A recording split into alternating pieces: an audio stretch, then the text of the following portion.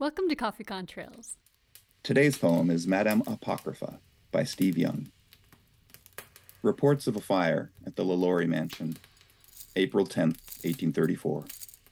Again and again I read of clattering timber, a blur of hooves, the turning of carriage wheels. If she escaped, it was probably not so dramatic. No, I've read the same story multiple times. The same words employed like a movie pitch. Exterior, New Orleans. The wind flicks dry leaves into the air.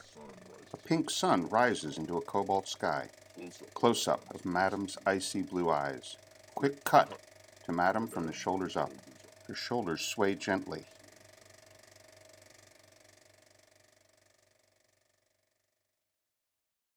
Suppose Madame LaLaurie's escape happened, just like in those stories.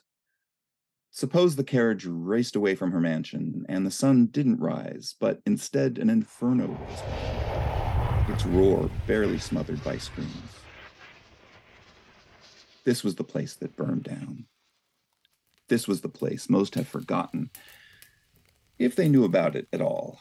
This was the old mansion appropriated by the second mansion built after it, the place called the LaLaurie Mansion. It has also appropriated its predecessors' ghosts. The cause of the fire was recorded by the sociologist Harriet Martineau, famous with her butterfly net above the crimson swamp.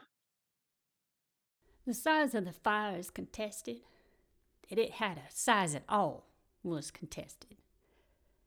When the police arrived at the smoldering place, they found a cook, 70 years old, shackled to the kitchen stove. She admitted to starting the fire, pointed her finger towards the ceiling and the attic. On a grotesque museum at the top of the stairs. 7 at the gates of death are close to it.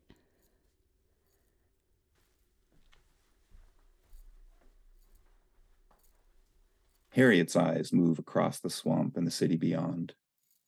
It is said a few bodies out of the 7 were flayed beyond humanity, but no one could count exactly how many phantoms rose from them. A new house got constructed over the mob's devastation. Those who hear the spirits today claim the new mansion is haunted by Madame Marie Delphine McCarthy, Madame Blanc, Madame LaLaurie. The mob planted the seeds that grew into spectral blossoms, a real spectral business with violence its circular crop, going round and round, seeding phantoms. Some say LaLaurie was killed outside of Paris, caught in the path of a triumphant boar.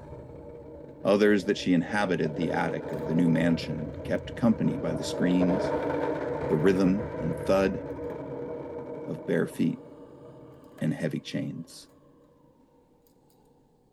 Long after Madame's passing, her museum was made apocryphal, a replica pas cher, an after-image. No one ever ripped phantoms from poor bodies in a ghastly rondo. No one punctured them with hooks. No woman was scooped with a knife until she resembled a caterpillar. A man's brains were not stirred, nor was he posed as Da Vinci's Vitruvian. Never.